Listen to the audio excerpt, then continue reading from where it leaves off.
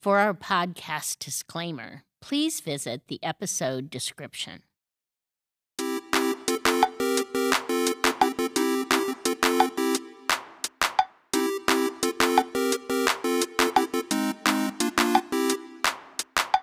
Thanks for being with us today at What the Heck is Happening in HR. Today we're going to be talking about that necessary evil, the job description. Why does it exist? What are we doing with it? And how could we make it better? Well, the reason that job description exists initially is to establish it as a job because it allows us to determine, are you an employee? Are you a contractor? Is this full-time? Is this part-time? Is this seasonal? This establishes the position as a job and you filling that position as an employee. And then all the employment laws that follow it.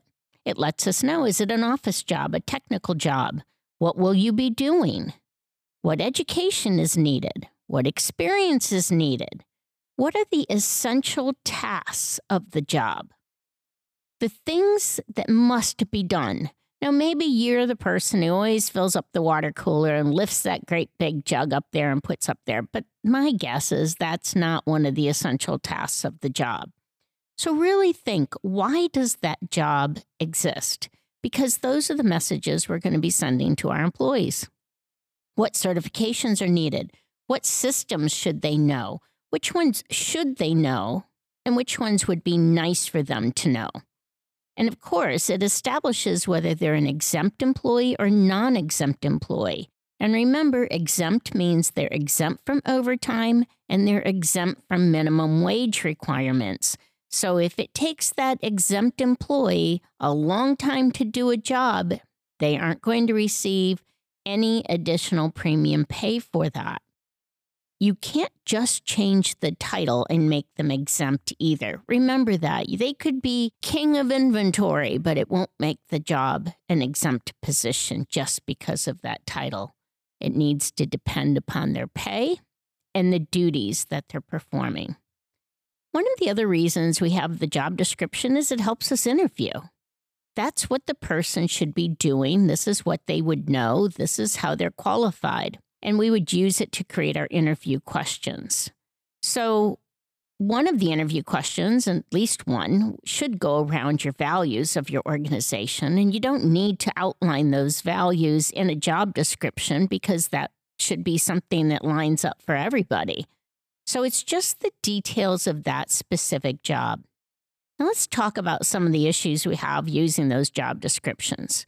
The job description may have been answered by somebody or completed by somebody who has currently 15 years in the job. But the job description currently says 6 years. And that person wants to update it to 15 years. But do you really need a 15-year experienced employee in that job? Or is what you're really looking for someone who has 6 years and then let them grow?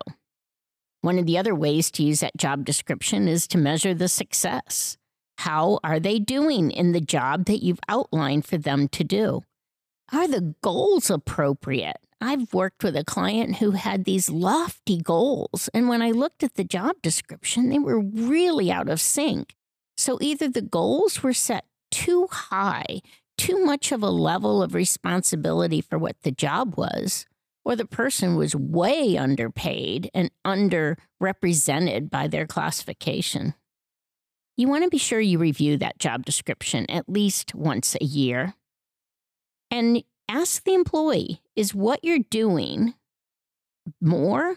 Is it more difficult? Is it just more quantity than your current job?